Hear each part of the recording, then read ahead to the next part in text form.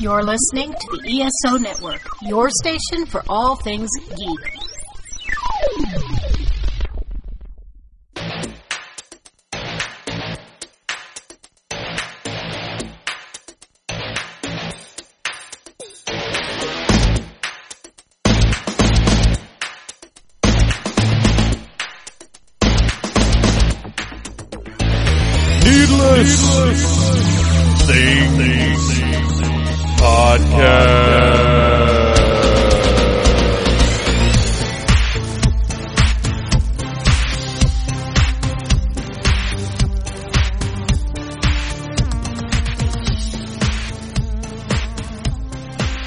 Hey, Phantomaniacs, and welcome to the first holiday edition of the Needless Things podcast. I guess it's the holiday edition. We're going to be talking a little bit of holidays. Thanksgiving is next week, which is ridiculous, but it is. It's already Thanksgiving. We're on episode 39 now, which is far ahead of where I had really expected to be at this point. And we've got some exciting stuff coming up. I've got plans for podcasts throughout the end of the year. Of course, the first podcast of next year will be me and Bo Brown talking about this year in Masters of the Universe Classics. But I'm trying to do a lot of stuff focused on toys between now and then because, of course, the holidays are it's Christmas, man. You get toys and Needless Things. That's what we do a lot of, is talk about toys. But today, we're going to talk about lots of stuff, man, because I've got my pal Jim Stacy on the show, and he is a workhorse. He is a man who wears many different hats. He is a man who you could apply lots of cliches to. He runs a restaurant called Palookaville that is quite literally the best place I've ever eaten. I don't say that because he's a friend of mine. I don't say that because it's a local Atlanta place. I say that because I sit around and I think about Palookaville corn dogs all day long. Yeah, that's right, corn dogs. This guy has created the perfect corn dog, and if that sounds underwhelming to you, then you probably have no soul. But it's just, I can't even explain how good it is. You just have to have one of these corn dogs. But the thing is, there's all kinds of other stuff at Palookaville. They've got Reubens, they've got shakes, they've got arugula salads at this place. I haven't had a salad because, that's not really my thing. But there's just tons of different interesting cuisine there, and it's all fantastic. But this guy's done lots of other stuff. He's been in bands. He's an artist. And he hosts a TV show called Offbeat Eats with Jim Stacy. And here's a little spot for it that wasn't asked for. I'm just doing this because the guy's on my show and I want to plug his stuff. Offbeat Eats is a celebration of America's roadside rebel chefs, the people who create quirky eateries that are off the beaten path and serve up deliciously offbeat food and experiences. From hidden local gems to restaurants doing surprising new things where you least expect it, Offbeat Eats is a roadmap to restaurants that are a little hard to find, but always worth the journey. Now what this show is Jim is a big, gregarious, friendly guy who you love talking to and who just can get giddy and excited over the smallest things. And watching this show is delightful because he'll be back in the kitchen talking to these different rock and roll chefs or all kinds of themed eateries, stuff that you probably haven't seen before, or at least not in this way. But he'll be back there and somebody will pull out a little dish of caramelized onions and Jim will get giddy. And he'll say, "Ooh, those look delicious." And he's just delight to watch. And you can check this show out on the Food Channel, on the Big Boy, the Cooking Channel. There's so many different food-oriented channels that I can't keep track. But the Cooking Channel, the newest episode is this Thursday at 10 p.m., and the show regularly comes on Thursdays at 10 p.m. And if you haven't already watched them, you can go on demand, and they've got, as of right now, they've got the first 5 episodes up. The 6th is this Thursday night, and right now they've got 7 on the schedule, and I think Jim mentions during the podcast how many they've actually got in the can, but they're really fun. They're all fun. They've got a circus-themed episode, a cheese-themed episode, one where he visits different sort of rock and roll-themed places, and it's just a fun show. He visits, a couple of places per episode and checks out some really cool food, and it's one of those things, my wife gets angry because we'll sit there and watch it, and she'll just be like, well, now I just want to eat this awesome food, and all we've got is peanut butter and jelly. But, which I would bet money that Jim Stacy could make some kind of kick-ass, incredible, like, deep-fried cayenne pepper, peanut butter, and jelly sandwich or something. I don't know. I'm sure he's got some kind of crazy peanut butter and jelly sandwich up his sleeve. But I wanted to have him on the show. I wanted to talk about his what he's done, everything he's done, because, it's a long road from playing Darth Vader in a Star Wars band. Oh, that's right, a Star Wars themed band called Grand Moff Tarkin. Jim was the lead vocalist and was also Darth Vader. So he's up on stage in hot little clubs in full-on Darth Vader armor. And this was in the days, and we talk about this, this was in the days before you could go online and buy Darth Vader armor. Like, this was pre-cosplay. So you really... You had to know what you were doing and put your stuff together, plus the fact that Jim's got a couple inches on me. I'm 6'4", and he's taller than I am. So you're also looking at sort of a legit-sized Darth Vader. But I want to talk to him about Grand Moff Tarkin. I want to talk to him about tattooing and art and basically everything he's done. And we covered a lot. We didn't cover it all. And I'm definitely going to have him back on someday because just talking to this guy is delightful. And I just watch the show. Watch the show and you'll understand what I'm saying. Check out Offbeat Eats and look at this guy and how he interacts with people and how much enjoyment he gets out of just hanging and learning and checking out food and stuff, and you'll get it. But before you do that, listen to this podcast and you'll get it there too. All right, I got to get into the stuff where I tell you that the Needless Things podcast is available on iTunes and Stitcher. You can find the main page at needlessthingssite.com, where I'll have some notes about the show, might have some pictures, and I have more than just podcast. That's right. 5 days a week, usually. Every once in a while, we'll miss a day. 5 days a week, myself and my team of writers provide content related to toys, movies, music, entertainment, all the good nerd stuff that you like to read about and listen to, hopefully, anyway. If you don't, maybe this isn't the podcast or the website for you. But check out needlessthingssite.com. Different content every day. We've got several writers now, and we're really trying to vary it up a little bit, but we're heading into the holidays, and we've got some holiday-oriented content. And when I say holidays, I don't say holidays out of respect for anybody. Personally, I celebrate Christmas. I love Christmas, loved it since I was a kid. But I say holidays because it does encompass everything. Thanksgiving, Hanukkah, Christmas, it's that time of year where we should all be celebrating, and don't worry about what anybody else celebrates. Just, we're all having fun. We're all people that like to party and give gifts and enjoy family and all that kind of stuff. So when I say holidays, I'm just being all-encompassing. But I will definitely say Merry Christmas. And I'll say it now, Merry Christmas, because we're headed that way. But before we get there, we've got Thanksgiving, which is food-oriented, which makes it a perfect time to talk to Jim Stacy, which is what we're going to do right now. 1, 2, 3, 4.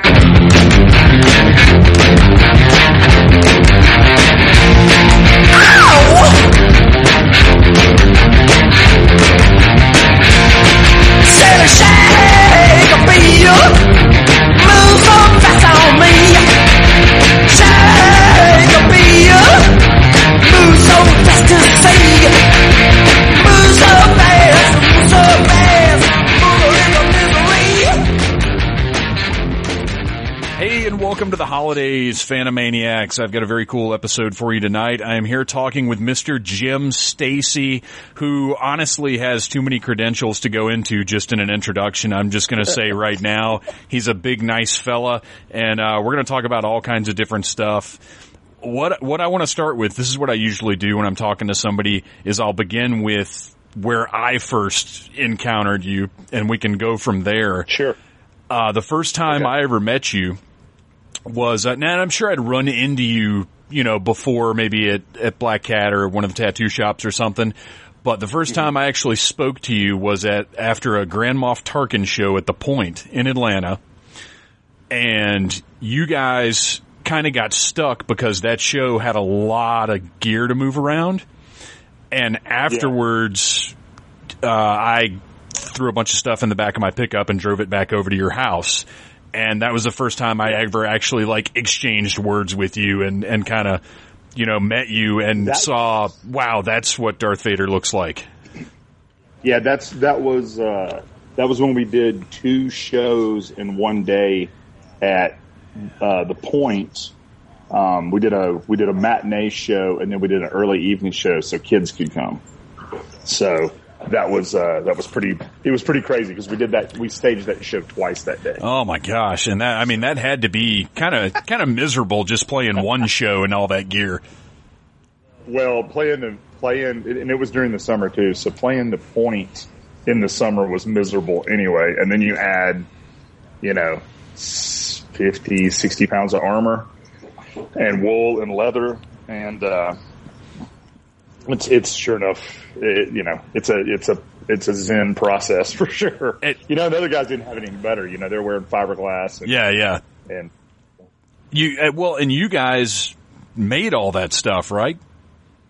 Yeah, it was all made from scratch. I mean, at the time there were only a few references outside of the movies. And Star Wars costuming was very early on. If there were things available, they were highly inaccurate. And so a lot of it, I cobbled together a couple of pieces here and there. And then the rest of it was bashed together. I bought these really inaccurate, vacuum form pieces of Boba Fett and Darth Vader, and we bought Don Post masks and tore them apart or, fiberglassed them.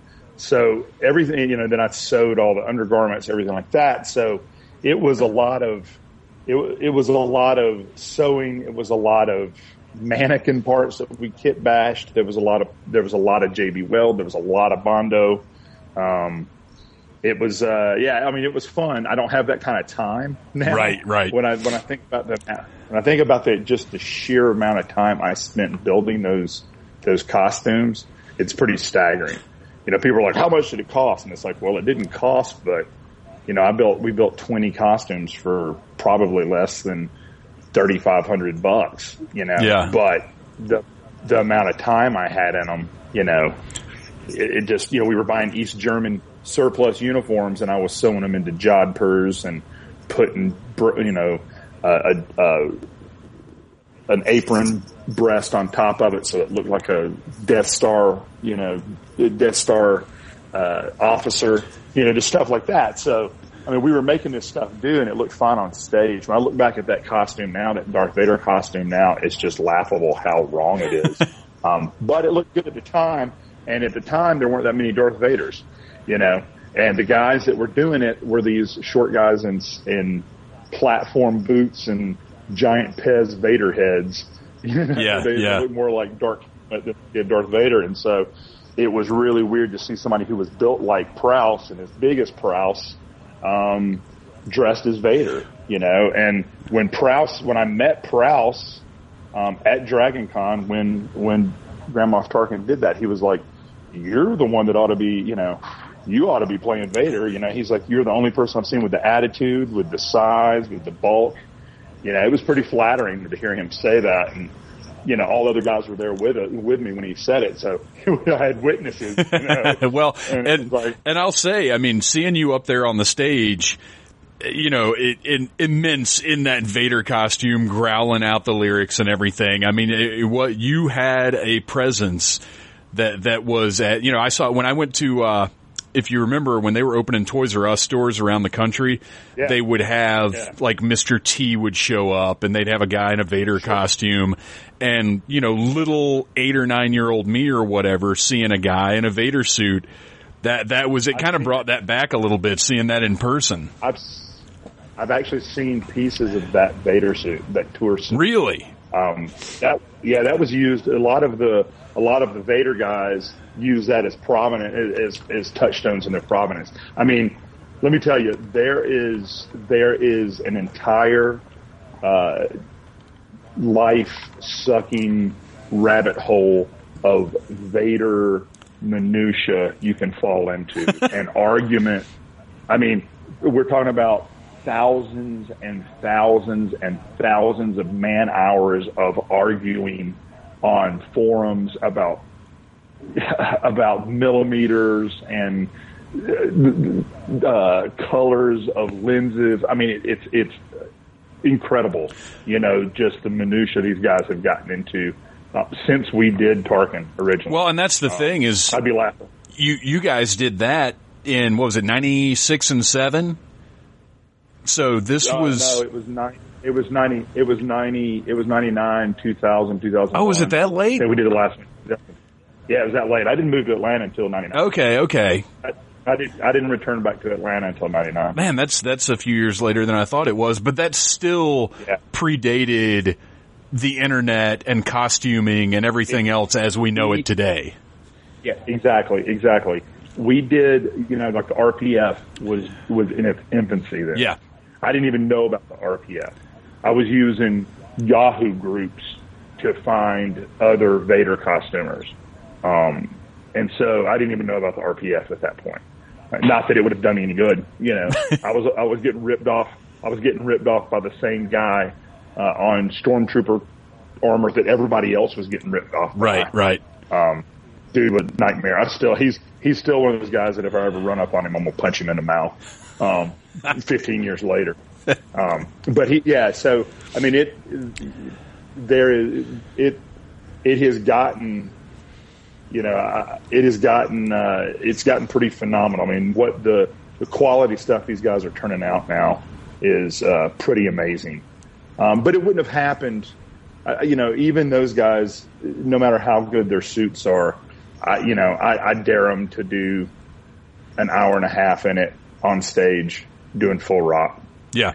And that was another thing too. When Prowse saw it, he was like, he made me bring my suit to him to look at.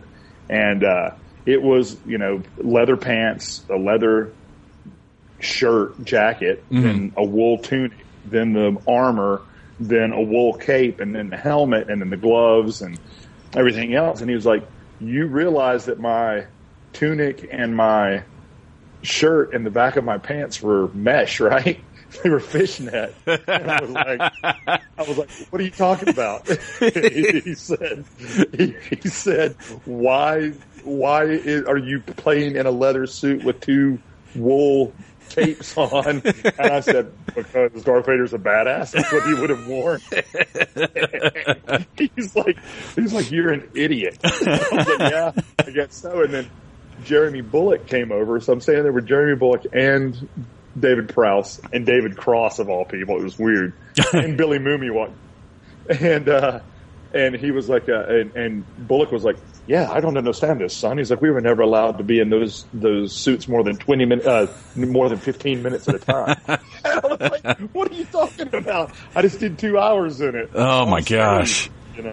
Oh. So yeah, it was pretty good. I mean, it was stuff like that it was great to find, to meet these guys and talk to them and, see how, I don't know, just see what they even thought about this ludicrous stuff. And then when it comes right down to it, poor Prowse just got screwed right and left. Yeah.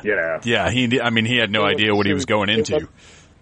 It wasn't soon after that they shot the reunion picture and didn't invite him.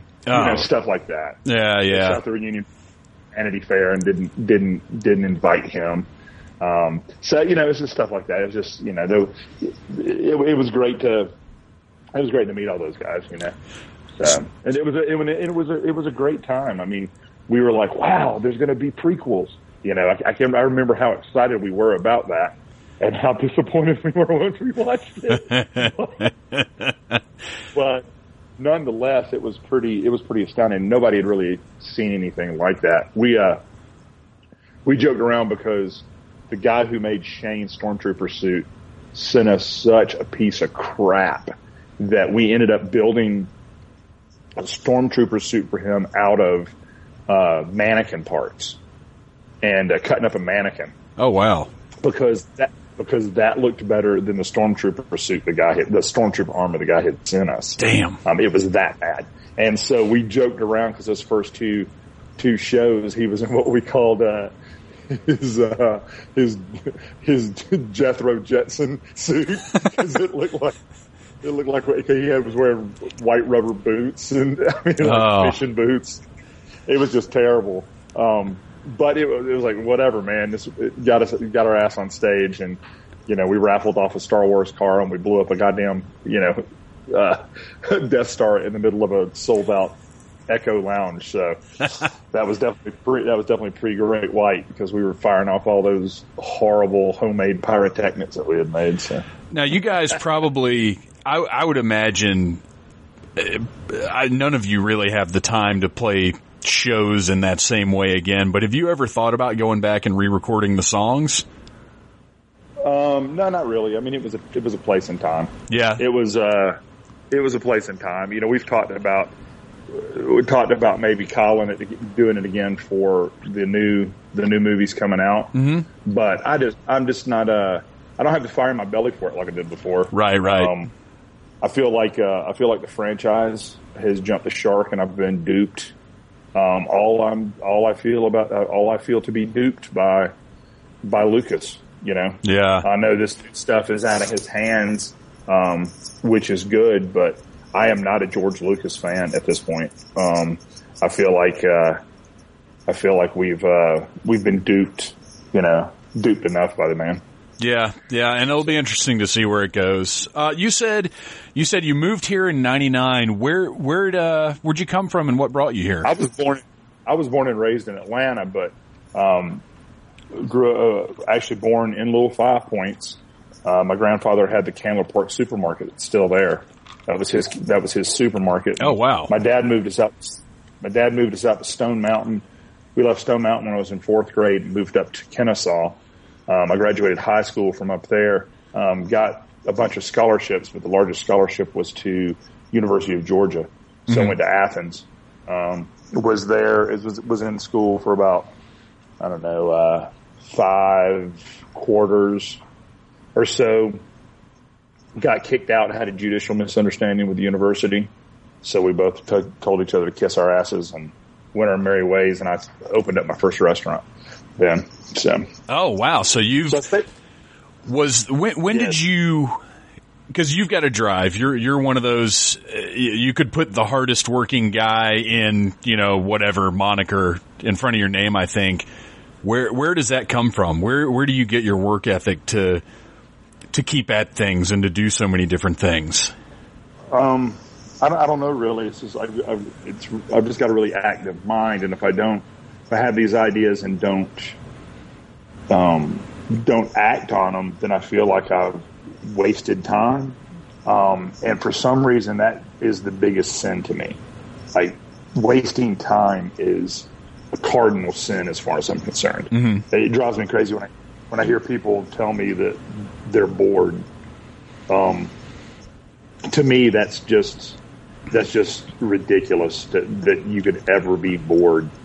There's too much to see, too much to do, too much to learn, too much to read, too much to watch. Yeah. Too many injustices to right, too many things to cry over, too many things to laugh about, too many things to see. I just don't understand. I don't understand being bored, and I don't understand paying someone to do something that you very easily could do yourself. unless it's cleaning my house. and then I very much understand inviting someone to do that.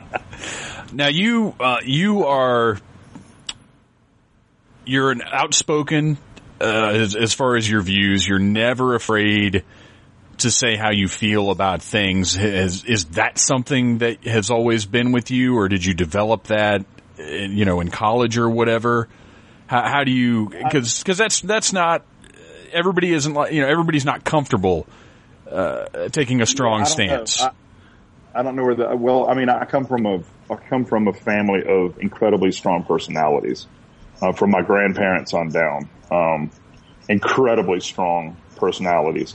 Whether that's good or bad, it depends. Some people love it, some people don't, and some people love those personalities, some people don't.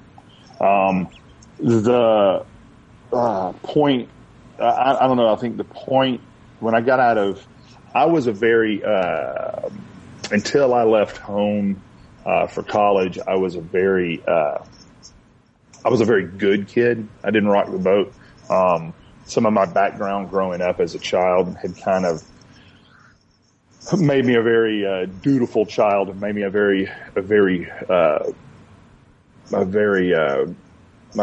behaved very well. Mm-hmm. So when I went to college, I raised 9 shades of hell. I raised as much hell as I possibly could, because I was, I really was a good kid all through high school and stuff. Would let my parents ground me, and stay grounded. I wouldn't sneak out and stuff like that. Yeah, so, yeah. When I went to college, I raised hell, and at that point, it kind of came. Athens at the time was kind of like Wild West. I mean, it was pretty crazy. There was a lot of crazy shit going on. I used to joke around about how, we were coming to Atlanta and playing in Athens, and we were one of the few Athens bands that were accepted in Atlanta. And it was because I always kind of joked around about us being punk rock farmers there, but it was true. We were all living in, had land. We were all raising hell out on the, out in the woods, stuff like that. Very much more than.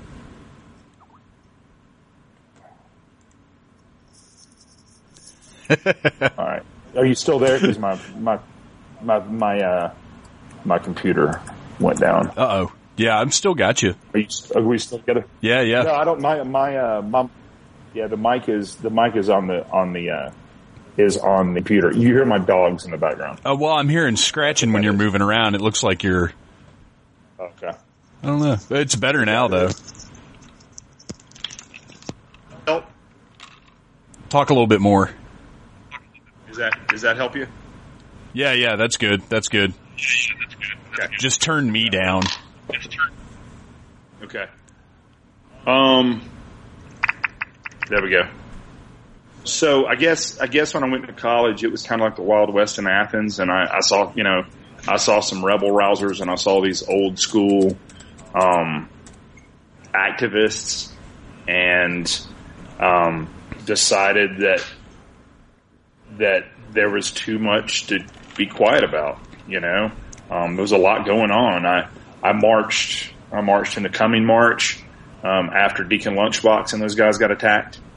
Deacon was kind of a hero of mine, and he had done that first coming march with Hosea Williams, and they had been attacked. And so I went on the second march with him, refused to let them go by themselves. And it turned out 150,000 other people decided to do that as well. Mm-hmm.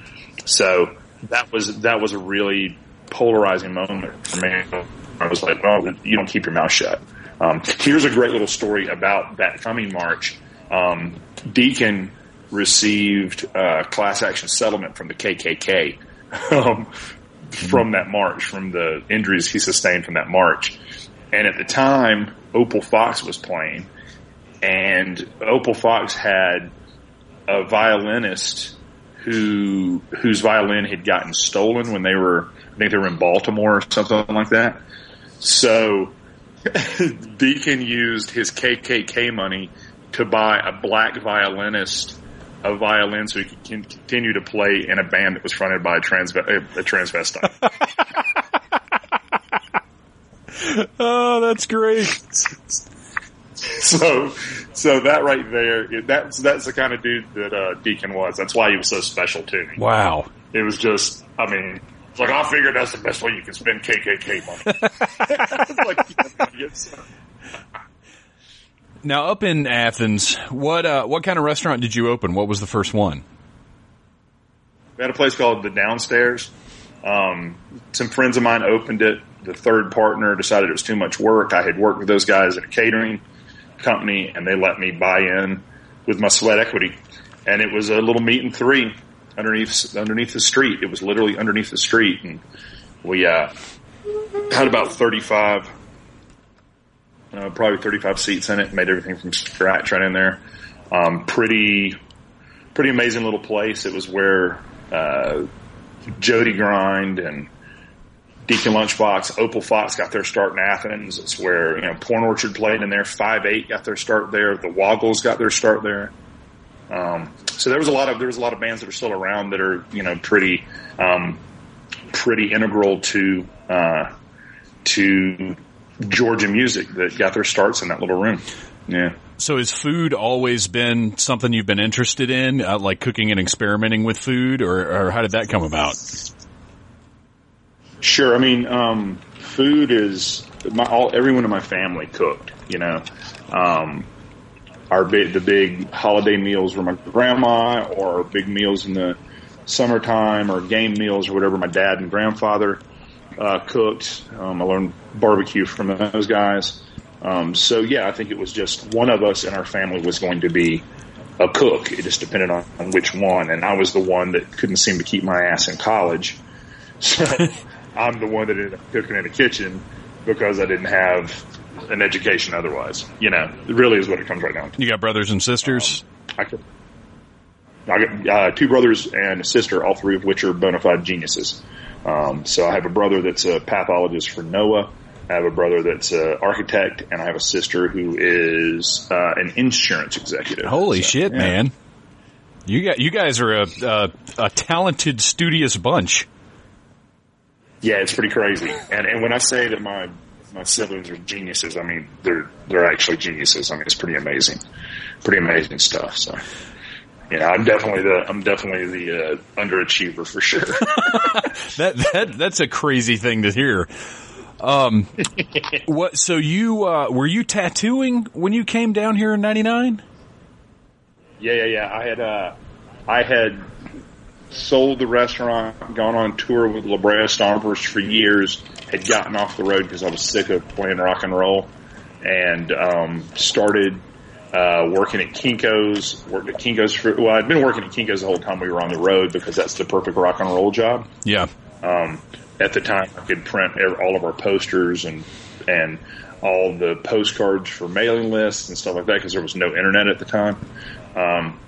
So all that was being run out of Kinko's. Plus, it was the heyday of underground comics like 8-Ball, Hate, stuff like that. Yeah, I was publishing in proxy through Devlin Thompson.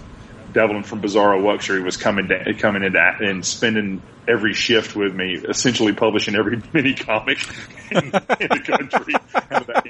So there's no telling how many hundreds of thousands of dollars Kinko's subsidized the underground comic scene, and then East Coast beer and piss rock and roll scene. That's kind of beautiful. So did that. Yeah, I did that. Left that. Started tattooing at Pain and Wonder. With Mitch and Watson Atkinson and my sensei Sava Ken, who was in Lee Harvey Oswald band. Mm-hmm. And he taught me how to tattoo, and I left, worked at the famous Manhattan Cafe and tattooed, and then left Athens because it was just changing. It just wasn't good anymore. The Olympics did a number on it.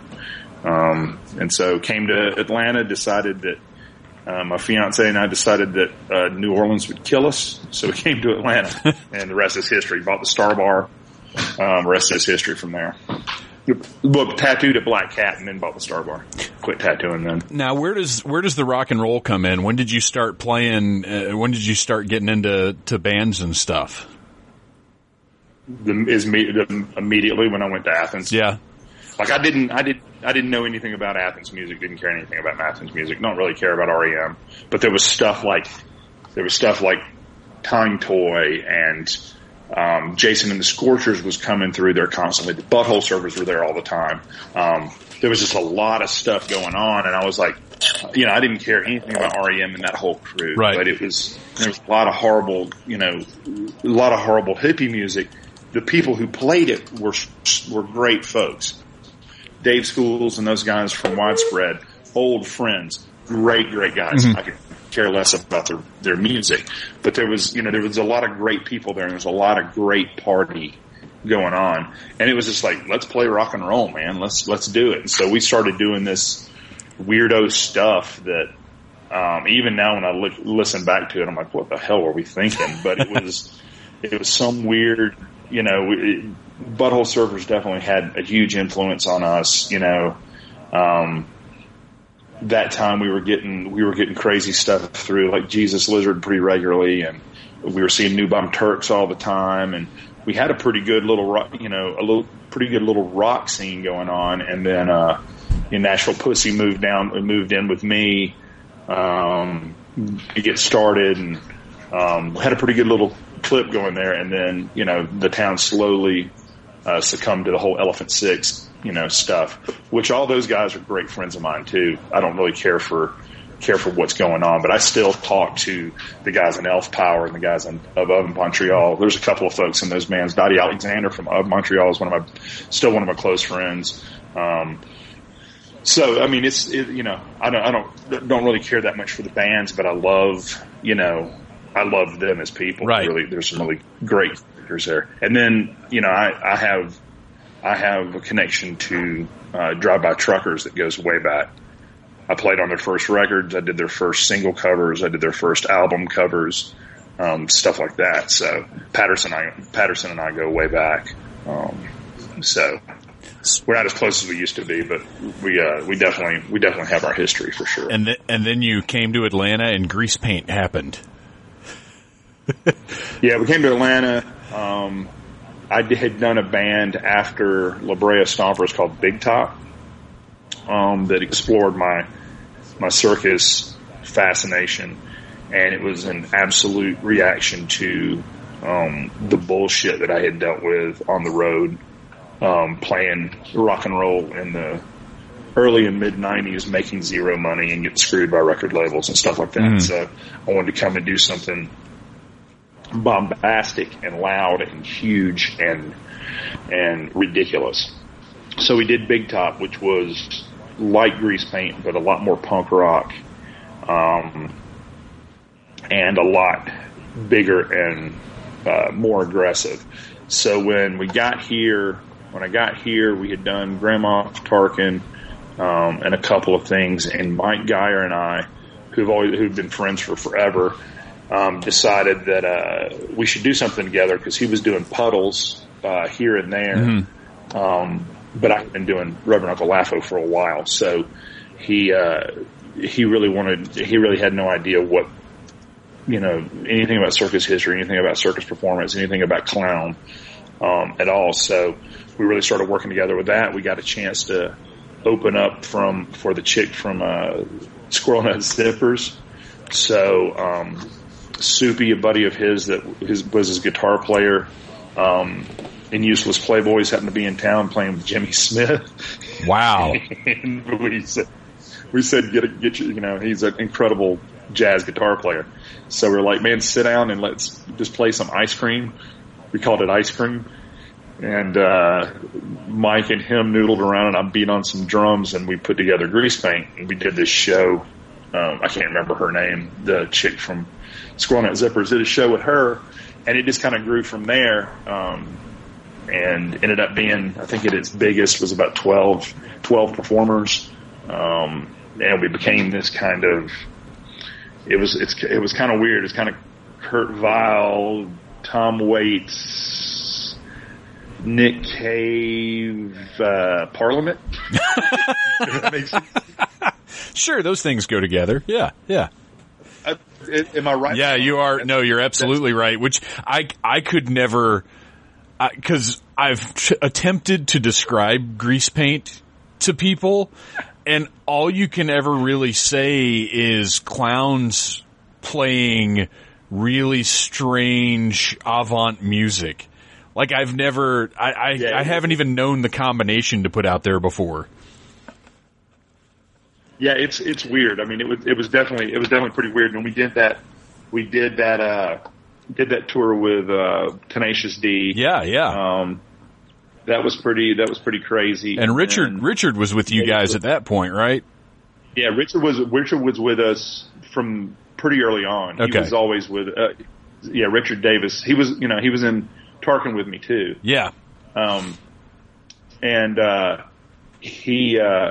He's the reason I came. He's actually Richard Davis is one of the primary reasons I came to Atlanta. Oh, really? I didn't know that. Job, man. And so he was the one that kind of sold me on coming to Atlanta. So you have him to blame. But yeah, we did that Tenacious D tour. Everything was really firing all cylinders. We'd gotten in Ipecac, had gotten in touch with this Mike Patton's label. Yeah. And was really snooping around. Andre 3000 was snooping around, and then we blew it. Then me and Mike ran that little clown car right into a tree and destroyed it. Oh wow! What happened? How does that happen? How does it not happen? I don't know. How does it not happen with a 12-person band? Well, how does it happen when you have almost 14 foot of clown? I don't know, man.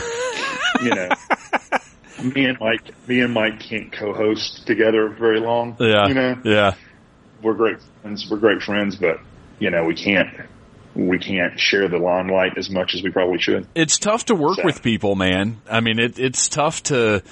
Well, I work with people all the time. It's just me and Mike, as good of friends as we are, and as easy collaborators as we are, and as magic, because he's one of those guys for me, collaboratively is perfect.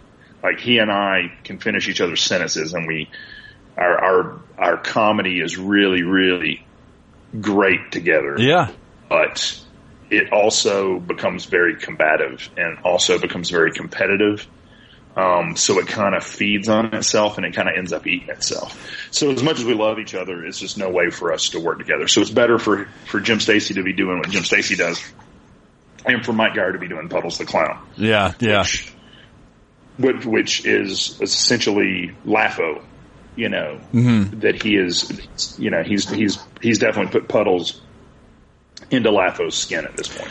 So where did LAFO come from, and what is your clown history? Because there is a definite, I mean, you have a knowledge there. That's not just a whimsical thing you came up with.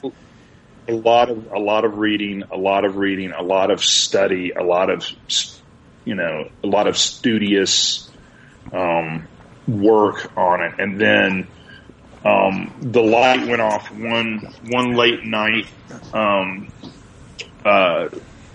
TCM, when it first came on, screwed up and showed He Who Laughs, the Karloff, and that Shane just texted me. I watched the Lon Chaney. I mean the Chaney, He Who Laughs, and that clown in there just blew my mind. Yeah, and that's what LAFO was. And then I was obsessed with Rudy Ray Moore, so I was like, so here's a clown that looks like Chaney, but needs to act like Rudy Ray Moore. So that seemed like a really hilarious dichotomy to me. I don't know if anybody ever got it, but there was a lot of motherfucker,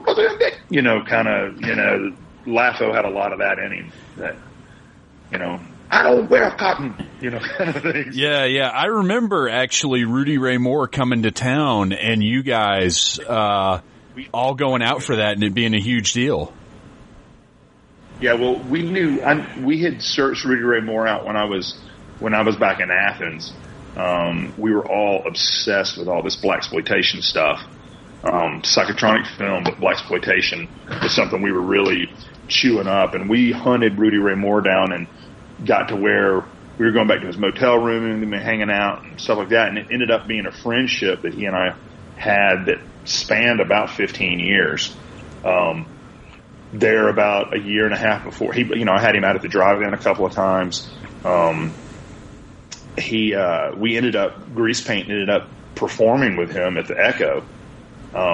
We brought him out. This is about a year and a half before he passed away, where we had him come down and we did all of his old soul. He was a soul singer before he started doing comedy. Mm-hmm. So we got a hold of all of his old soul tracks and learned them all and had him come perform his soul songs. And he did comedy before. His son did comedy. Then he did a set, and then we did a set. His son did a set. Rudy Ray Moore did a set, and then we came out and played all those songs with him. So it was pretty cool. It was nice to hang out with him, and man, had a terrible time, but it was pretty good too, because we did the whole Greasepaint show, and he was like, "What the fuck was that?" And then we went backstage, and he was doing his show, and we got all changed, and we dressed up, and we changed all of our clown suits out, and we were dressed up as milkmen.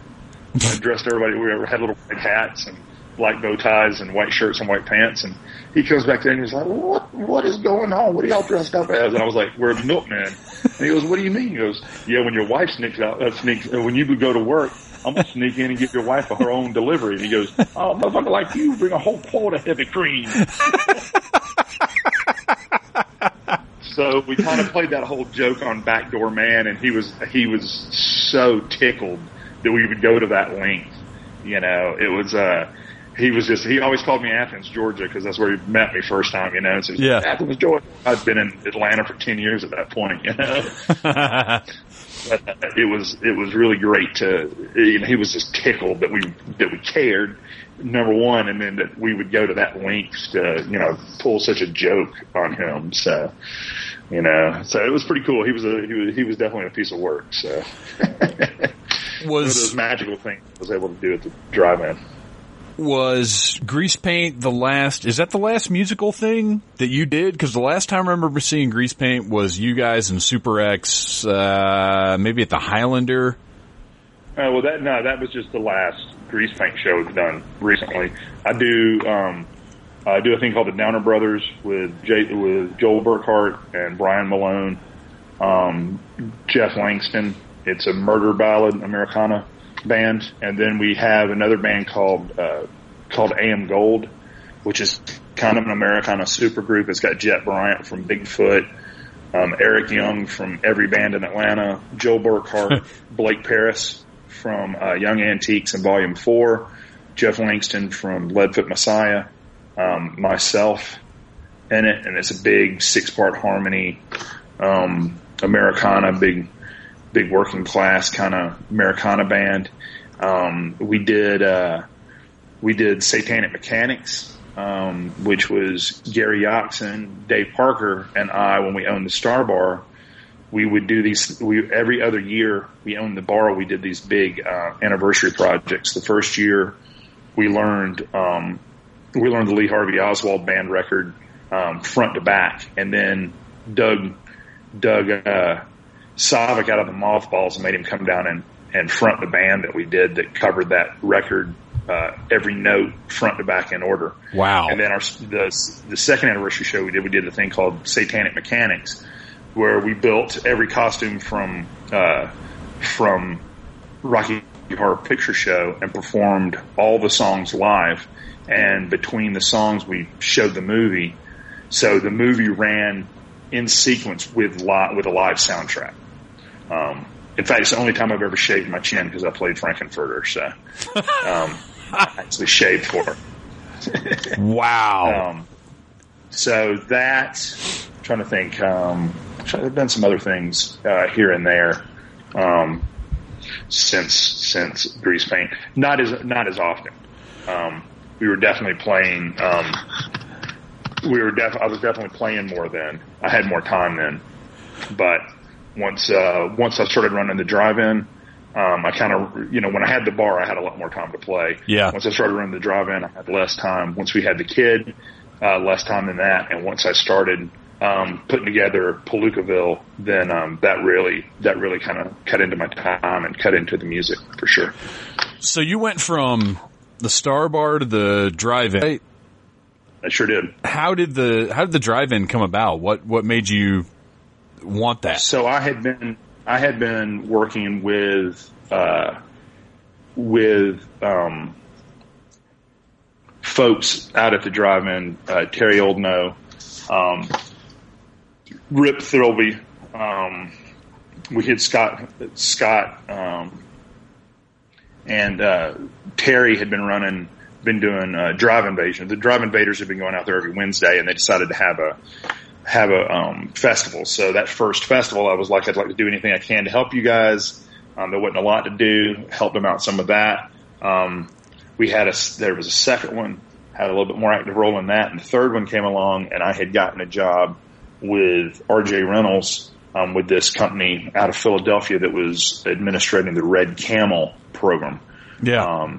And so they made me their Atlanta marketing director, which essentially meant that I got a whole bunch of money to throw these events. That was how we had Faster Pussycat Kill Kill with Turo Satana, Haji, and Laurie Williams at the drive-in the first time they'd been together since the movie had wrapped. Laurie Williams had not been with either one of them. Tura and Haji saw each other pretty regularly, but that was the first time that all three of those women had been together since the movie had wrapped. Brought Rita Ray Moore out there. We brought Sid Haig out there. Sid Haig and Mr. Hill that directed Spider Baby showed them Spider Baby. That was pretty amazing. So, we were able to do a lot of good stuff with that, and that kind of made Drive Invasion a little bit bigger, more organized presence, was being able to kind of put that cigarette money into it. Like all cigarette money, it evaporated. And I bought the bar, and when I sold the bar, and Terry Oldknow and Vid came to me and said, "Hey, would you like to?" At the time, Vid was running the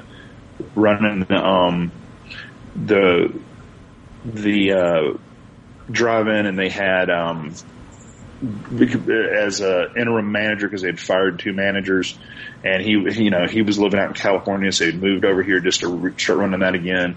And they were like, "You want to take it over and run it for us?" And I said, "Absolutely." So I did it. It was a great experience. It was hard. I won't speak ill of the parent company, but they're not. I don't think they do the place justice. Mm-hmm. And I'm proud of what I was able to accomplish out there. I really am. I mean, I did a lot of work to that place and got it back on its feet. That's all been kind of pissed away at this point.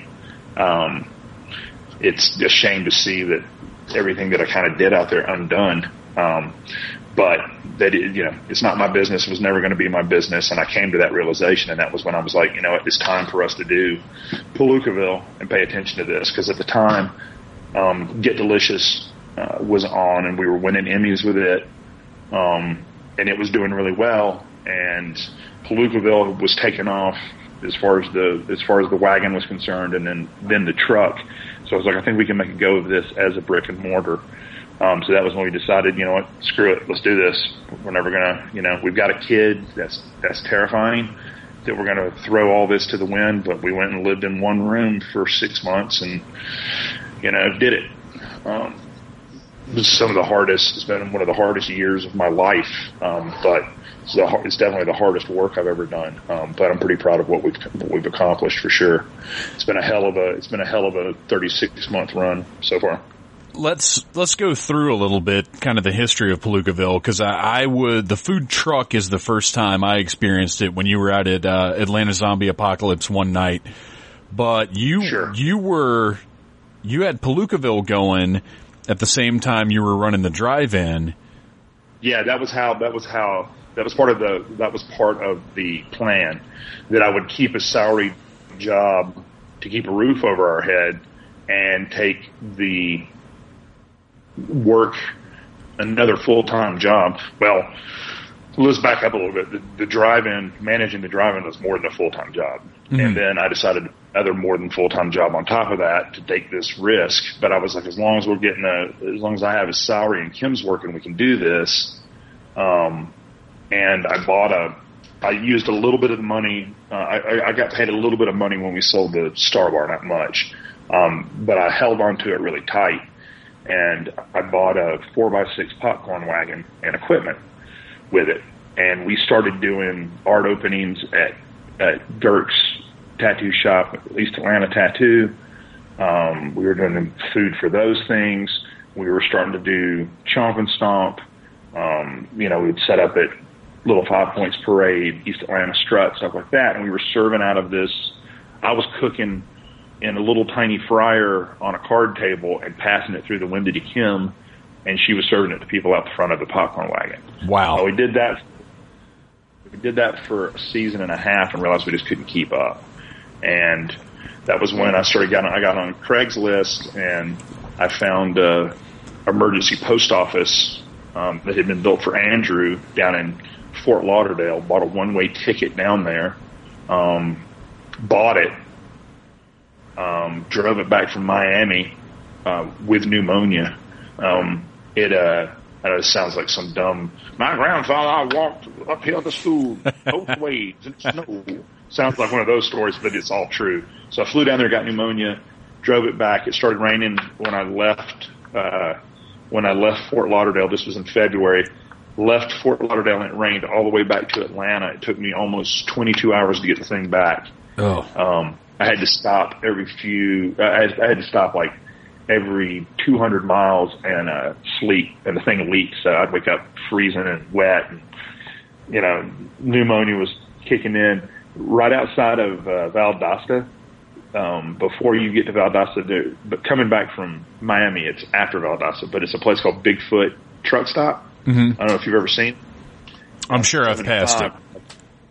But of course, I had to fill up at a place called Bigfoot Truck Stop. So I yeah. fill the truck, fill it up with diesel, walk inside, and there's an Indian family that owns it, and it's pouring rain.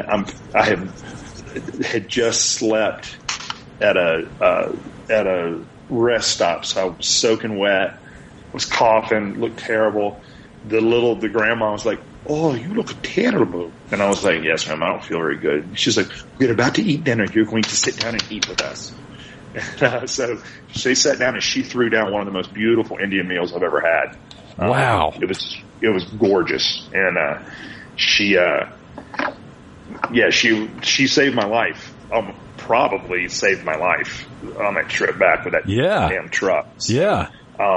It's really great. I mean, I stop in there every time we go down that way. I stop in there. I'm yet to see her again. So she may be like Large Marge, like she never ate anything. Oh, she died 10 years ago. Right. It was a ghost meal.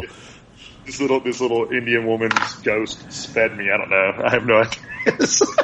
Wow. So we got back up here, and then I built the what I call Palookaville Prime, the truck, out of absolute garbage. The roof racks on top of it are the old burglar bars from the Starlight. I found in a shed. Just stuff like that, like scrap tables that I cut up, and all that equipment's still on there. It's all still made out of garbage. That thing works festival after festival. And that was how we were able to. To build Palookaville. Yeah. Now you've got, between building the stuff for Grand Moff Tarkin, building the Palookaville truck, and Palookaville itself, the brick and mortar one, you seem to be pretty crafty, like pretty good with your hands. When you're building something like that, how much time do you spend planning? How much time is just looking at a thing and thinking, you know what, this thing could be this other thing? How does your process work on that? It's a little bit of column A, column B. I am a copious researcher. I mean, I research almost. I probably do at least 2 hours of research a day, and that's not hyperbole. I mean, I probably do at least 2 hours of hard research a day on something. So when I go into it, I have an idea of how things work. If I don't have a practical knowledge of it, I at least have book knowledge of it. Mm-hmm. So then there'll be a rough sketch done. If it requires more, if it requires something a little more concrete than that, then there'll be a scaled sketch done. And then I just start building. Palookaville,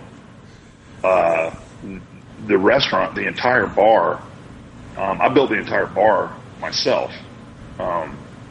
Me and Dirk Hayes and another guy, Dave Slocum, built that bar.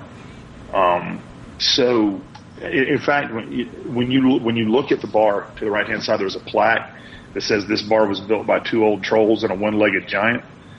And that's what that Dirk Hayes gave that to me, because Dirk and Dave Slocum are older, and then I was in that damn I had that ruptured Achilles tendon the whole time. So I was So that's what that one-legged giant 2 old trolls means. But I literally built that thing by hand, and every piece of that wood was sanded and hand rubbed and stained and hand shellacked, and we did all that, and that was done.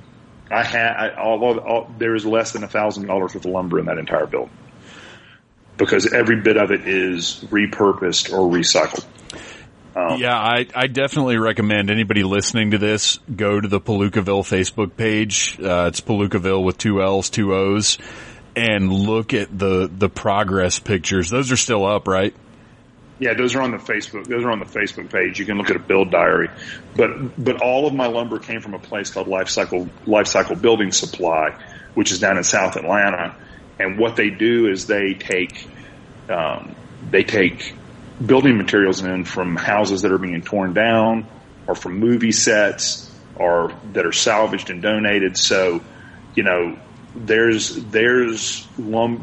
moldings and stuff in that front of bar that were from the turn of the century, that are cove moldings and stuff like that would probably be $80 a foot now. Mm-hmm. But because they had 80 coats of paint on them, I stripped them all, and it turns out that there's tight grain mahogany underneath it, or something like that. Yeah. Same way with the upstairs event hall. There's a knotty pine wainscoting that runs around the entire room that probably had 25 coats of paint on it. And I found this citrus paint stripper, that we would slather on it and then put landscape plastic over it, so it would stay wet for 24 hours, and then we could just peel the paint off of it. The entire back of bar is an old mantelpiece and fireplace that had, I bet, 120 coats of paint on it. I mean, the paint on some places on it it was a 1/4 inch thick. We got it stripped down. It was like, holy shit, this is cherry. The bar tops are old bowling alley, which took a lot to strip that glue out of there. Mm-hmm. So all that stuff is all repurposed, but there's probably less than $1,000 worth of lumber in it. And I think, there's a certain patina that it gives it. There's a certain look that it gives it that makes it look like it's been there forever. Yeah. And new lumber wouldn't have done that. Well, and it fits in with the exterior of the building is very, that whole area has that look to it, that classic look. And I don't think the Palookaville would have fit in quite as well anywhere else. I mean, that spot is beautiful. Aesthetically, yeah. I mean, are there neighborhoods that might have been a little bit more ready for my brand of wackadoo? Yeah, maybe. But, because Avondale can be kind of conservative in its liberalism, if that makes any sense. Yeah. There's some really conservative folks over there, and then there's some very liberal folks over there that are very conservative as well. So, I mean, I love the town. I love the people. I think they've been really generous and they've been really supportive. But Palookaville was a hard sell, man. I mean, it's pretty esoteric, Yeah. You know, I didn't pull any punches with it. You know, I didn't dilute anything down. It's exactly what I wanted to do. And I was pretty uncompromising about that, and I'm just happy that so far it's worked. You know, so well. Corn dogs are obviously the kind of staple of the menu. I mean, I can't go there and not have a corn dog, but you've expanded so much beyond that. What was the process? It was never going to be just corn dogs. I mean, I only did corn dogs to begin with because that was the kitschiest thing that I could redesign and show people how good they could actually be. It was just the easiest thing for people to wrap their heads around. I was like, wow, a corn dog that's made correctly is really good, you know, because people have had shitty corn dogs for so long. So yeah, this was it was just the gateway drug, you know, literally. And then I was like, I was already going to feed them my corned beef and my Brunswick stew and stuff like that. It was just, you know, corn dogs were what was going to put Palookaville's, you know, name on the map. Now, the Brunswick stew... Oh, go ahead. I was joking about that from the first gig, you know, and it was like, the corn dog that made Palookaville a household name. I was like, we're in a 4x6, you know, popcorn trailer, and I'm already talking like this is a household name. It was that kind of bravado and that kind of what I call smart assery that made people like, what is the, you know, this bombastic asshole? I mean, what's he even, you know, where does he get off saying this? And then it was like, oh, and then people were like, what do you mean you're waiting 45 minutes for a corn dog? You great? Oh, yeah. You know, so it was good to see that work, and it was good to be able to, because you can't act like that. You can't use this whole carny Jedi mind trick if you can't back it up. Mm-hmm. You know what I mean?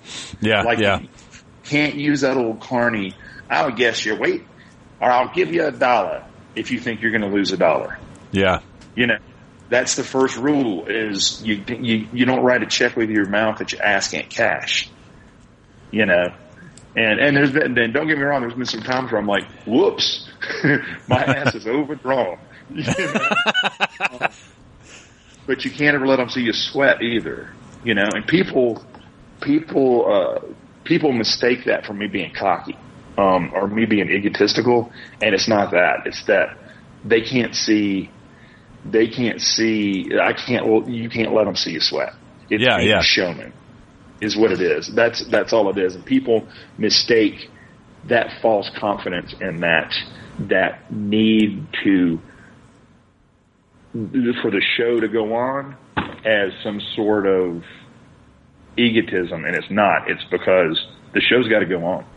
When you have 50 people who depend on you for a living, the show's got to go the fuck on. Yeah. You know, you got to put on your big girl panties and go to work. Cause these people's families got to eat, you know? And so it kind of goes hand in hand. You have to kind of, you know, if I could let people into my head and see just how much I worry and how much I fret and how little sleep I get and how much I am always thinking and I'm always working to make sure that happens for people, they'd be really surprised, I think. Well, and there's a certain...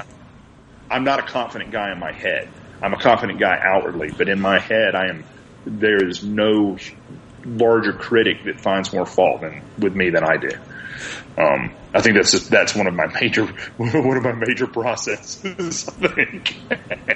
But there's a certain amount of, in any kind of success, whether it's entertainment or any kind of business, that your outward presentation, when you have that confidence, it's part of the product, really. Like if you're confident and you're certain, even if maybe every little thing doesn't go right or there's an aspect that isn't quite what you wanted it to be, but if you don't let people know that, then it's a success to them. Yeah, well, I mean, it's a, hey kid, look over here, I got you right there. You know, it's the same thing. It's like, again, you know, you don't let them see you sweat. And I think that's, you know, being an illustrator, being an artist, being a designer, because I handle every aspect, of that restaurant. outside of management and finances, Kim handles my office stuff. I've got a gal that runs my GM stuff that kind of does my HR stuff, but the appearance of the restaurant, the development of what comes out of it. I mean, it's a crew effort. It really is, but the recipes, what's coming down the pipe, all that stuff is mine. I have a great crew, like Angelica is great about helping me develop things on the soda fountain. My guys in the kitchen are great about that too. It's been a real enviable place. I mean, we've gotten a lot done. We've done a lot of magic in a year.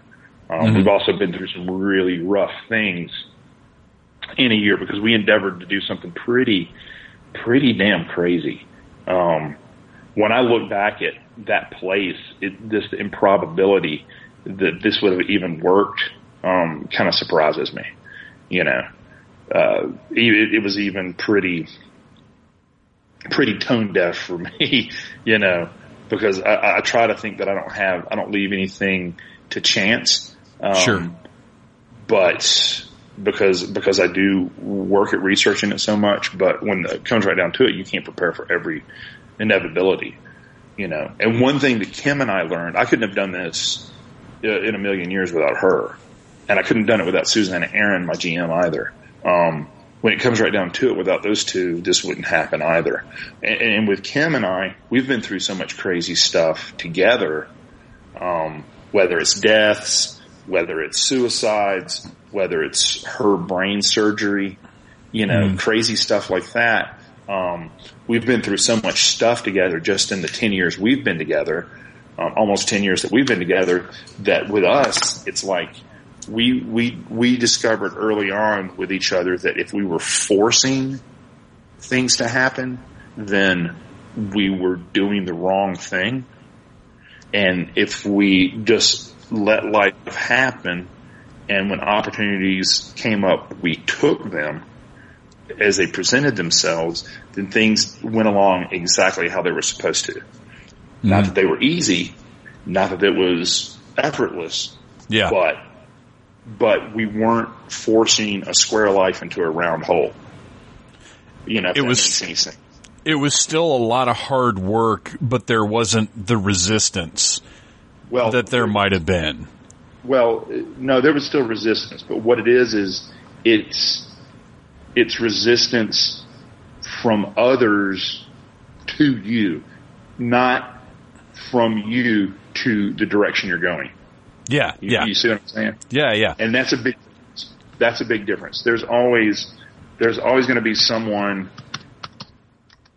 who wants to. There's always going to be someone who wants to rain on your parade. Yeah. Even Absolutely. if they're supposedly in your corner.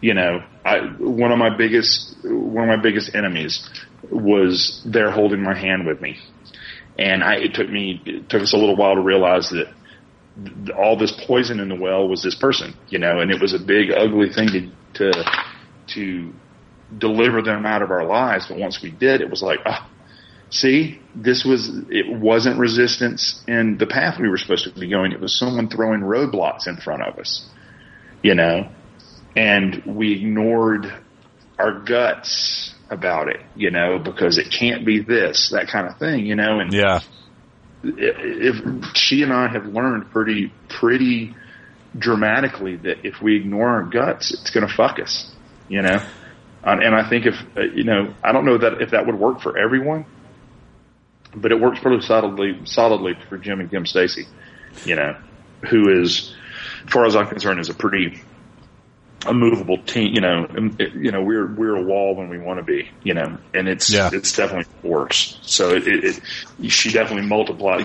She definitely multiplies my hit points. That's for sure. That's an interesting thing because it's hard with people knowing when to sort of cut people loose. It's a tough thing, man. I'm a softie. I'm a people person. I'm a softie. It's part of the Santa thing. I want to believe that people are good. I want to believe that that they do no harm. I want to believe that they have pure hearts. I'm kind of a sap that way. I'm also kind of, I can also be a grouch, but it's a weird dichotomy, but I'm also kind of a sap. I want people to be genuine, So as I got older and I had some experiences from people who are just vampires, dude, Yeah. That's all I can say. There are some people that just take, and they're good time Charlies, and they take. And, getting out of the bar business really put a lot of that in perspective, because I went from the bar business to a place where there was a lot of solitary work to be done at the drive-in. I was by myself quite a bit out there on the range, and put a lot of stuff in perspective. And there were some people that fell by the wayside, that just can't be in my life anymore. You just suck. You suck. You never put anything back. You just suck. And you do it very honestly or naively that you're doing it, but you do it, and it's a tough thing to do. And I haven't gotten any better at it. The great thing about Kim being kind of my foil is she is much better at it than I am. She can get real cold. She can get real cold and do it where it makes me stay up all night. But she doesn't do it because she's not a sociopath or nothing. Right. No, she knows how to be business. Yeah. And sometimes I have a hard time being just business. It's like, I went to the mat for you. You should go to the mat for me. What's the problem? So right. She toughens up where I'm too soft, and then I soften up where she's too tough. So it works pretty good, So with Palookaville well underway, or I guess underway, how did Deep Fried Masters come about, or was that even predating Palookaville? Because that had to be in the works a little bit, right? We filmed that. I filmed that while we were building the first episode, the first 3 episodes, and then we filmed another 4 episodes about 6-8 months later. No, what happened with that is I had done 3 Get Deliciouses. First Get Delicious won a couple of Emmys. Second one didn't win anything. We won some Emmys for Christmas show that I did as Really Big Santa with those guys, with Jack Walsh and Gordon Ray from PBA 30. And then we did Get Delicious 3 and won a bunch of Emmys for that, including Best Magazine Program. And we beat every news organization on the East Coast for that. So yeah, that's pretty wild. I mean, that's talking about a food show beating out your main. Beating out daily morning shows. Yeah, in big markets. Yeah. So we, our 100 and I'm not joking when I say our show costs less than $1,000 to make each episode. It does. So, in fact, Doug Richards from Channel 11 leaned over and he goes, "I think it's hilarious. You keep whipping our ass for your $1,000 show." Thanks, Doug. I mean, Doug's become a really good friend too. One of my favorite journalists in Atlanta. But it was really great to hear that. But that was what kind of set people up and put me on the radar. And I started getting all these crazy offers for stuff. I've turned down probably. I don't really get all these offers anymore, but I was turning down every couple of weeks, a reality show every couple of weeks. Mm-hmm. And I remember sitting through a pitch out at the drive-in, and I was like, we're really not that interesting.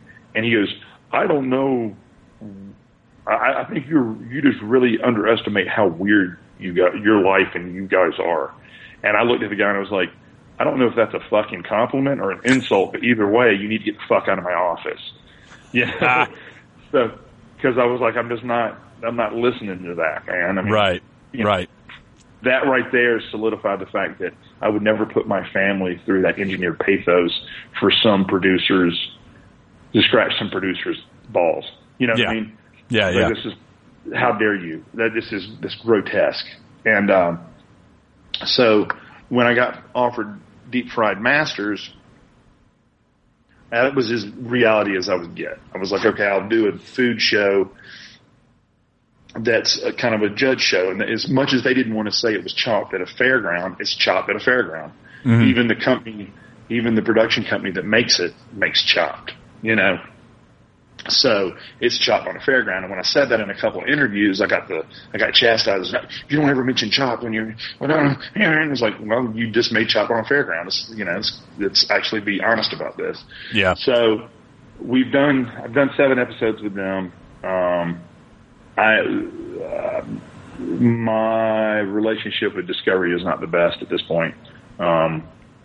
And we'll see what goes on with this. While I was putting together the deal with Discovery, I had met these guys from Deep Fried from here in Atlanta in a production company called School of Humans. They were friends of friends, and they had all worked with mutual friends and blah, blah, blah. We kind of knew each other around, and we came up with 4 or 5 pitches and started pitching them to anyone who would listen. Pitched them to Destination, pitched them to Discovery, pitched them to the Country Channel, pitched them to Outdoor Network, pitched them to anybody who would listen to it, who would take our pitches. Yeah. And Cooking Food Network, Scripts bit. And while we were working on the Deep Fried Masters contract, we were working on a property for Cooking Channel, putting it together. And then we went and filmed a pilot for that, which has become Offbeat Eats with Jim Stacy. And that October 17th premieres on Cooking Channel, the next 6 episodes of it. So wow, that's really kind of taken off. I'm kind of starting. Actually starts tomorrow. All my press junket stuff for it starts. So we'll see how that goes. It was great working with those guys. I was on the road for about 8 weeks, which was really tough to do the restaurant and be on the road for 8 weeks, and a 4-year-old, and just really rugged, really, really tough. And I was doing things like I refused to be out for more than 4 days at a time, just because I didn't want to miss stuff here, didn't want to miss stuff at the restaurant. So I was doing stuff like flying back from Seattle, being here for 4 to 8 hours, and flying back to San Francisco. So that was pretty rugged, but it was one of those things that I just refused to give up. I was like, I'm going to spend at least 12 hours with my kid. Having a kid gives you this weird combination of being more grounded, but also more ambitious. Yeah, I mean, and everybody was like, oh, your whole life's going to change. It's like, so what? I mean, who wants your life to be the same constantly? Yeah.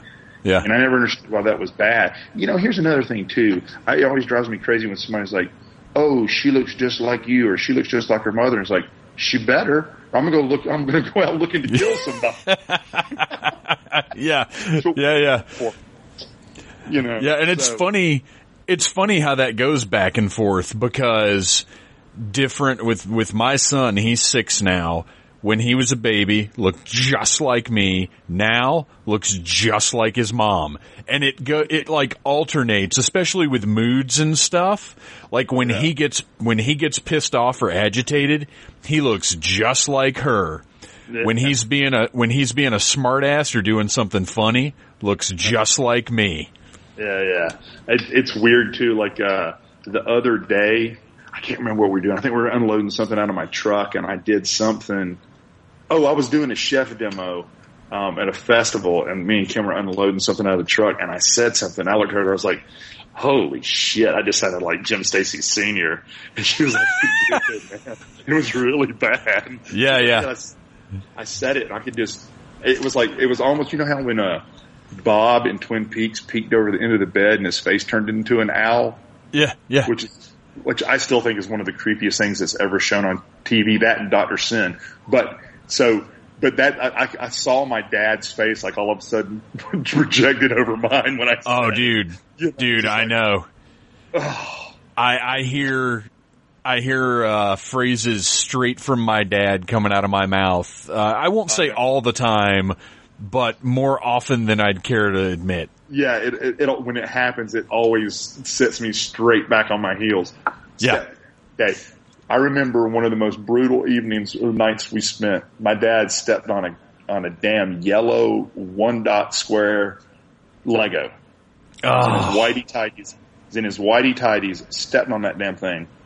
Raised so much hell that we had this massive set of Legos. 4 kids, we'd put all our Legos together. We'd bought all the Legos from the older kids in the neighborhood at garage sales. I mean, we had this huge, massive. It was a dishwasher box. It was probably a third full. I mean, it was tons of them. Yeah. He goes and puts every goddamn one of them in the trash can. And we're all like, no. He's like, I told you. So just this wailing, gnashing of teeth, rending of clothes. Of course, they were sitting back in the box the next morning. The game closet. They didn't get thrown away at all. But it was a couple months ago. I was walking through the house and stepped on. Tallulah had finally gotten her first set of small Legos. Yeah. Damn, if I didn't step on one in my underwear.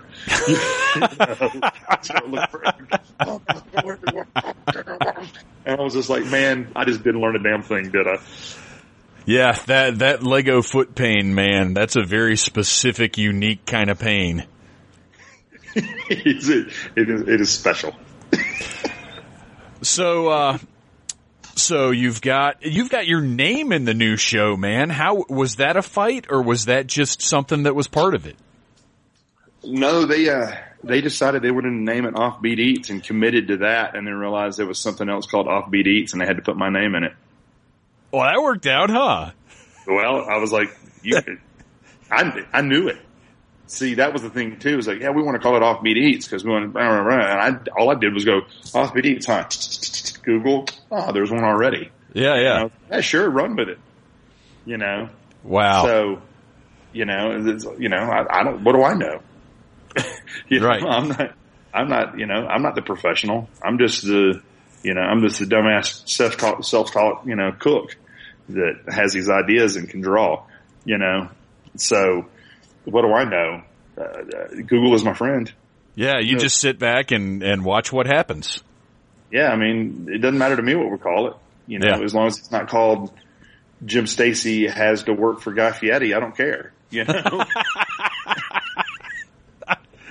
So, Christmas is coming. Christmas is coming. It is, and certainly a big part. It is the most beautiful time of the year, I've been told. That's what I hear. Certainly a big part of Atlanta Christmas is Really Big Santa, who I want to talk about a little bit. Last year, we got to visit Really Big Santa at Palookaville upstairs in the event hall, which was really, really cool. And it was actually my first experience with Really Big Santa. I hadn't gotten into that previously. What's the history of that fella?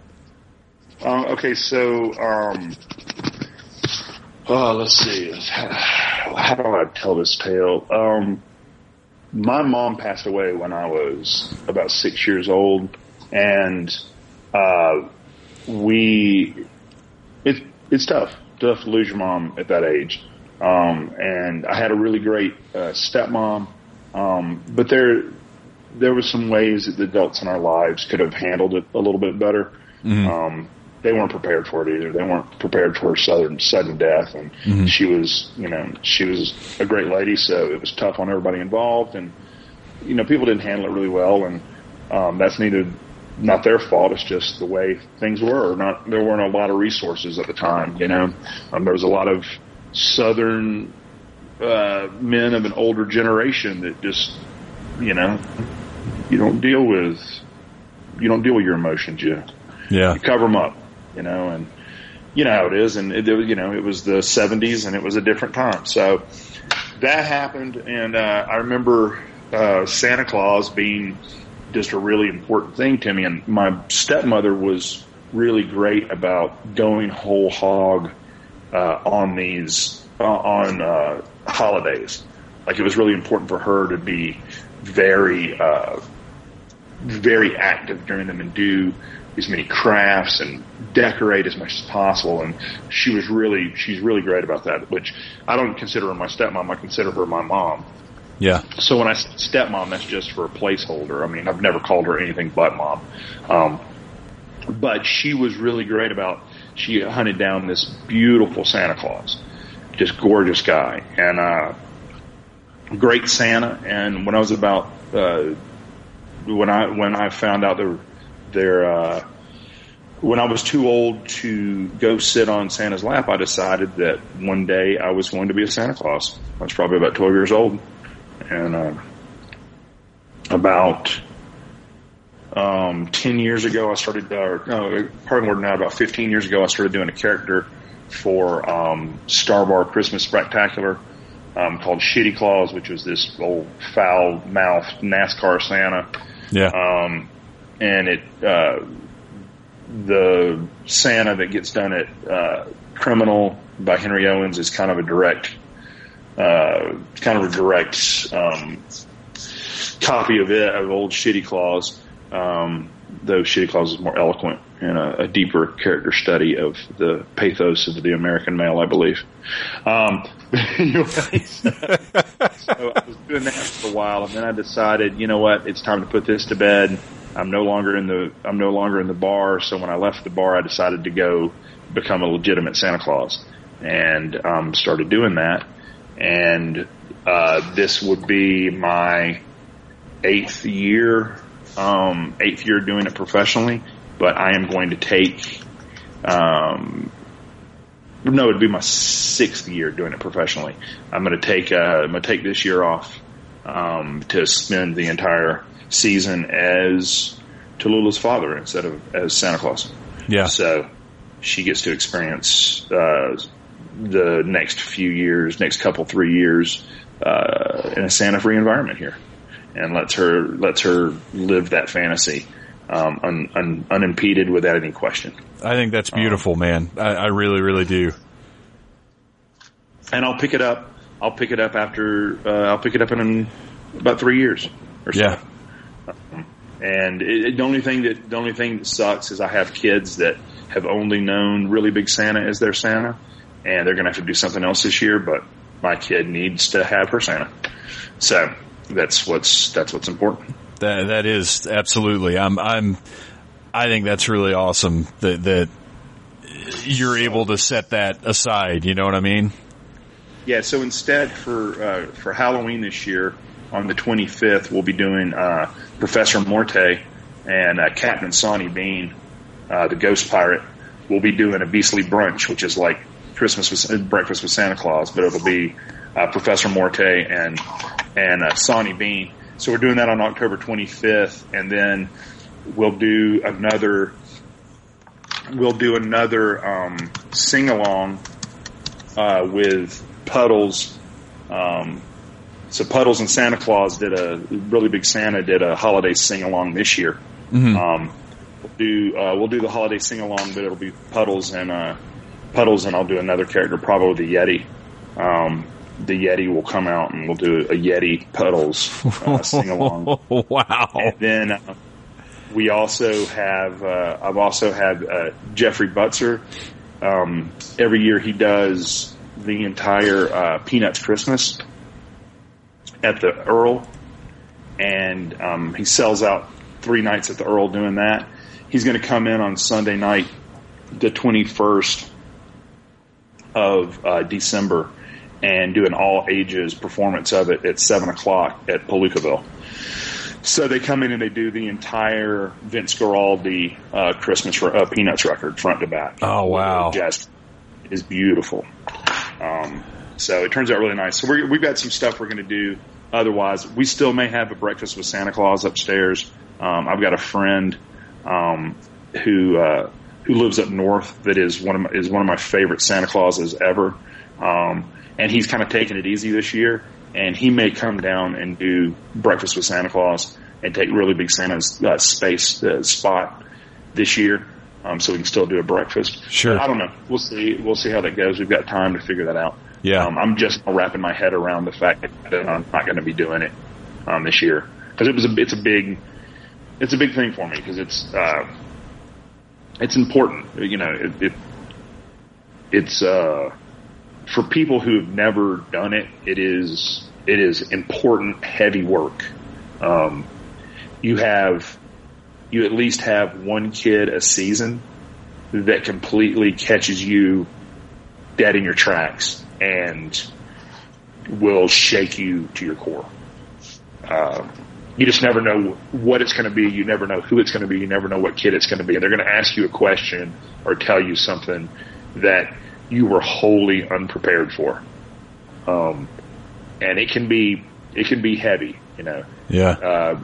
It can be heavy in, after you see 25 kids that are terrified of you, or it can be heavy and you have a kid that comes up and opens up to you that is just hard.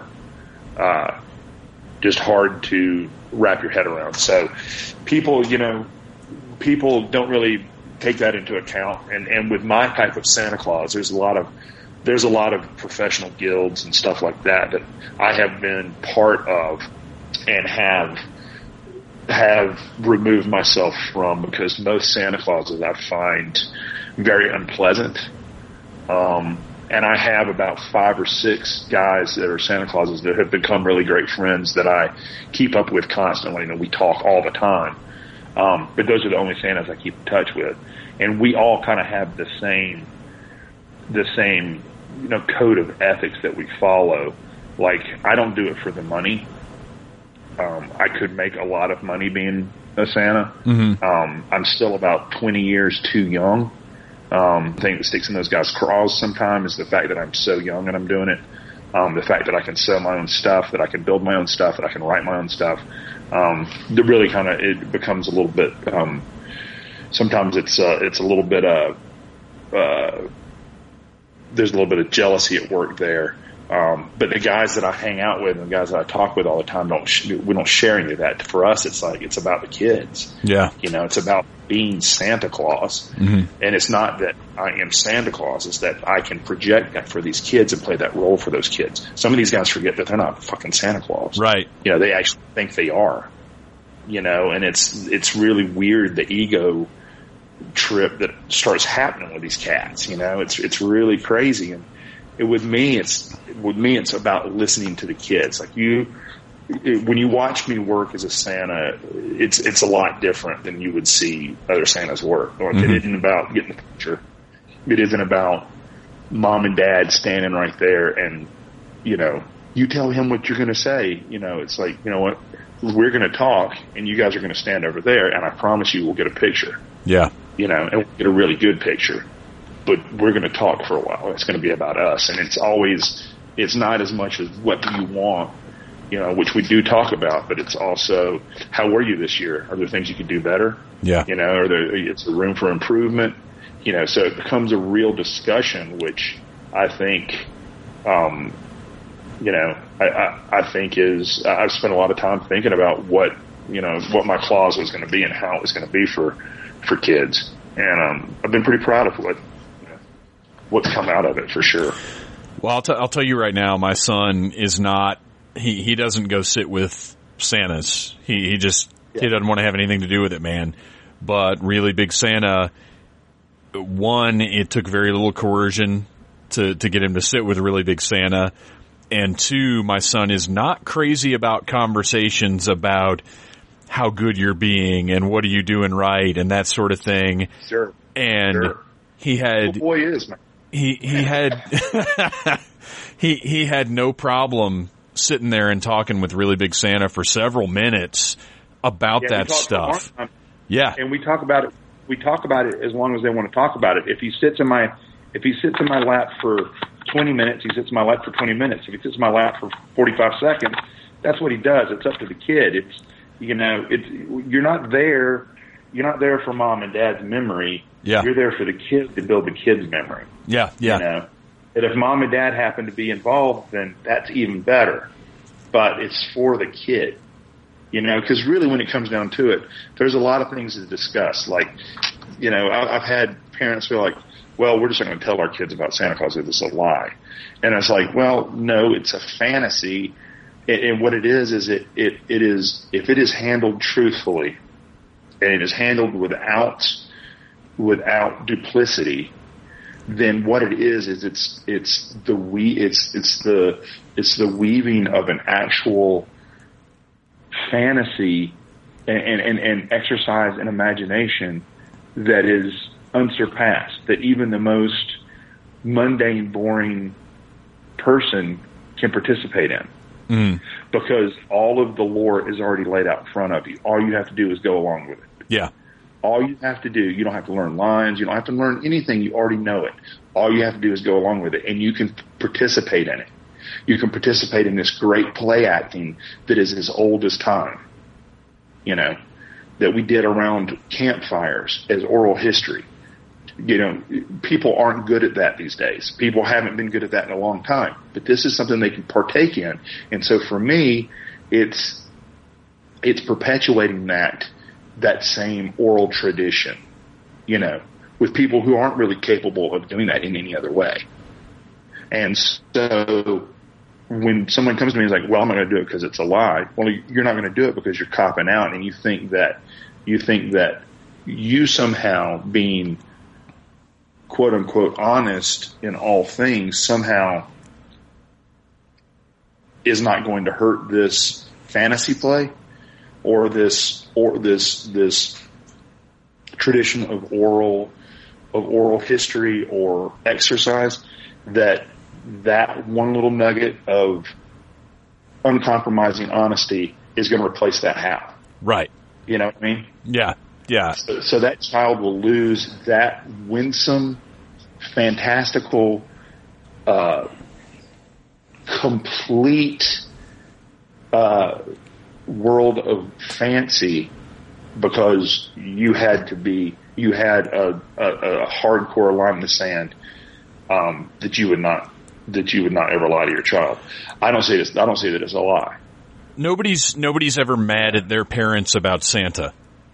Like, nobody ever looks back on their childhood and is mad about Santa. And if they are, then there's a bigger problem. Right, you know? Right, yeah, exactly. It's not the same issue. And there's other problems. You know, and that's the thing too is you're mad at the kid that told you. Yeah. Like, I'm still pissed at that it told me. Yeah, yeah. You know, absolutely. Sure. And with things the way that they are now, I absolutely dread, you know, the day that the magic ends, I guess, for my own son. I live in fear of that day. Like, I don't know where it'll come from, but I think about that, man. Like, that's out of all the fears that I have, that one's up there. Yeah, well, yeah, it's weird because I fear for a lot of things.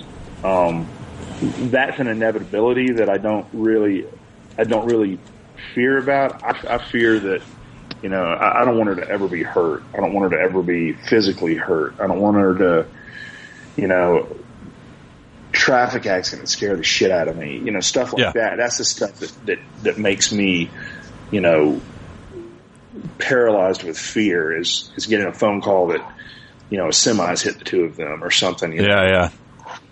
That's the kind of thing that gets me. They're learning up and becoming wise and becoming self-aware and becoming aware of the world around them is an inevitability. The only thing I can do is have provided a window of playfulness that maybe other parents would never think about doing.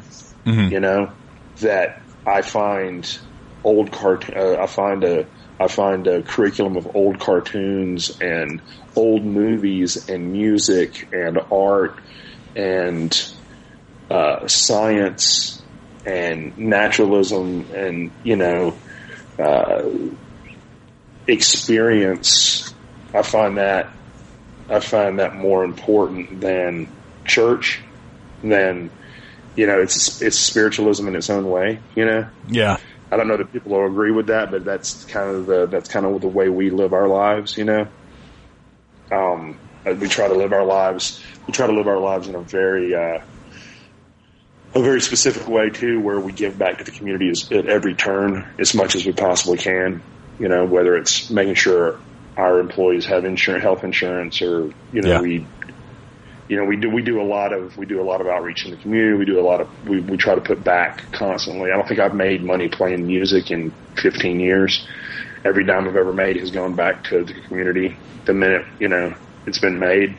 So, and I don't do that for any points or any recognition. I do that because that's the way I think it should be done, and that's the way I'll raise my daughter. It was kind of funny the other day. We told her we were going to go through her toys and cull out everything she didn't play with that she's too old for anymore. She said, "What are we going to do with them? We'll throw them away?" And I was like, "No, we're going to donate them to kids that don't have toys." And she was like, "Oh, we'll make all their dreams come true." That's awesome. I was like, "Okay, kid, you're definitely a Santa's kid." That's beautiful, man. It sounds like you've really carved out a nice place for yourself. Yeah, I'd hope so. I'd hope so. We're only going around once, as far as I can tell. So, I'd hope that we've made an impact. I hope that there'll be more people that think fondly of me than otherwise. Right. I'd hope that's what we're doing. I'd hope that's it's going to be something that's stable and lasting, and it has an impact. It does good. I'm not at all self-righteous enough to think that we've changed anything, but I would hope that we've made impact. That we've given people relief, that we've given people comedy, that we've given people joy, that we've made people's struggle a little bit easier, or given them some respite. Hopefully, that's all you can ask, I think. Well, I definitely think fondly of you, man. Do you feel good? Do you feel like we covered everything? Feel good, man. I think this was a good one. Yeah, I had fun. This was a good talk, man.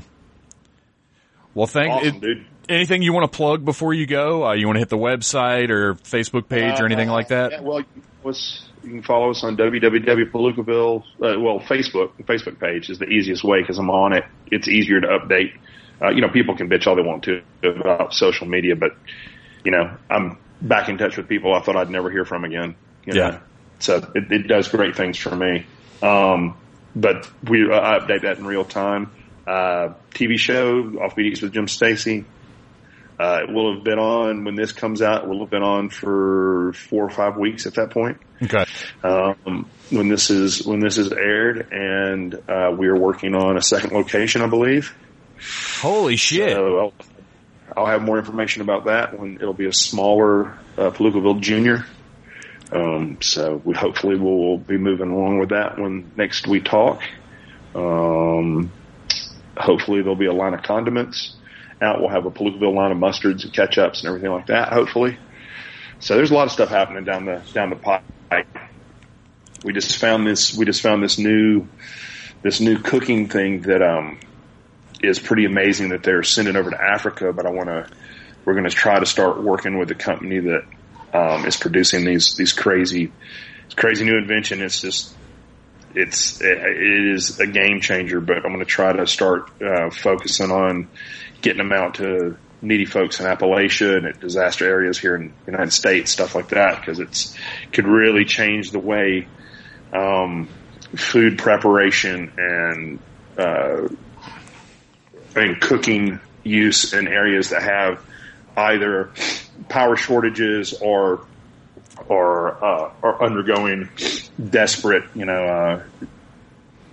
times. Could really change. It's a game changer. So we're going to try to work with this company. This has just popped up. We're going to try to do that and try to get it out domestically a little bit more. They're using it pretty widespread in Africa right now, and it's doing great things. So we're going to try to use it domestically, try to get, I just feel like we have so many people in need here that have been forgotten here in this country, that a lot of what we're doing a lot of our goals for the next 3 years are going to be directed right here at home in our own region, whether it be Appalachia or, further up in the Smokies and stuff like that. So. Wow, that's great, man. Holy cow. Well, thanks for coming on. I really appreciate it. This has been a good talk, man. All right, man. I appreciate it. Thanks for having me, buddy.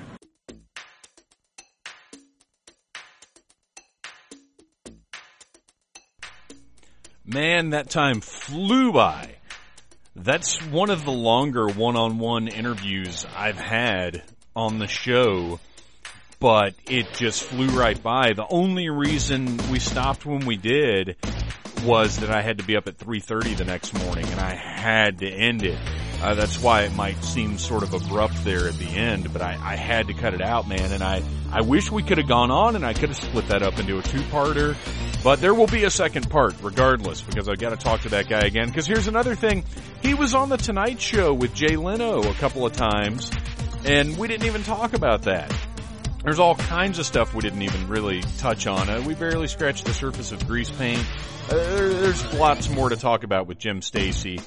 I've got questions about Offbeat Eats now that I've actually seen it, because we recorded that before I'd seen the show. Now I've seen the show, and it's great, and I want to talk about it and some specific things on the show. So hopefully I'll have him back on sooner than later. He's a really busy man and kind of hard to nail down, but we'll get there. NeedlessThingsSite.com is the place to find more Needless Things podcasts, as well as more stuff about music, movies, wrestling, entertainment, comic books, everything. You can download the Needless Things podcast on iTunes and on Stitcher, and we've got a lot more coming your way throughout the end of the year. The next episode is going to be about Record Store Day's Black Friday plans. That's right. We're going to be talking about music specifically, Record Store Day stuff, where the new Faith No More single called Motherfucker will be available on 7-inch vinyl. First on Black Friday. I'm there. I'm going to be there. Join us. We'll talk about it. Thank you so much for listening. I love you guys. This has been a broadcast of the ESO Network, your station for all things geek, classic, current, and beyond. Be part of the crew at ESONetwork.com.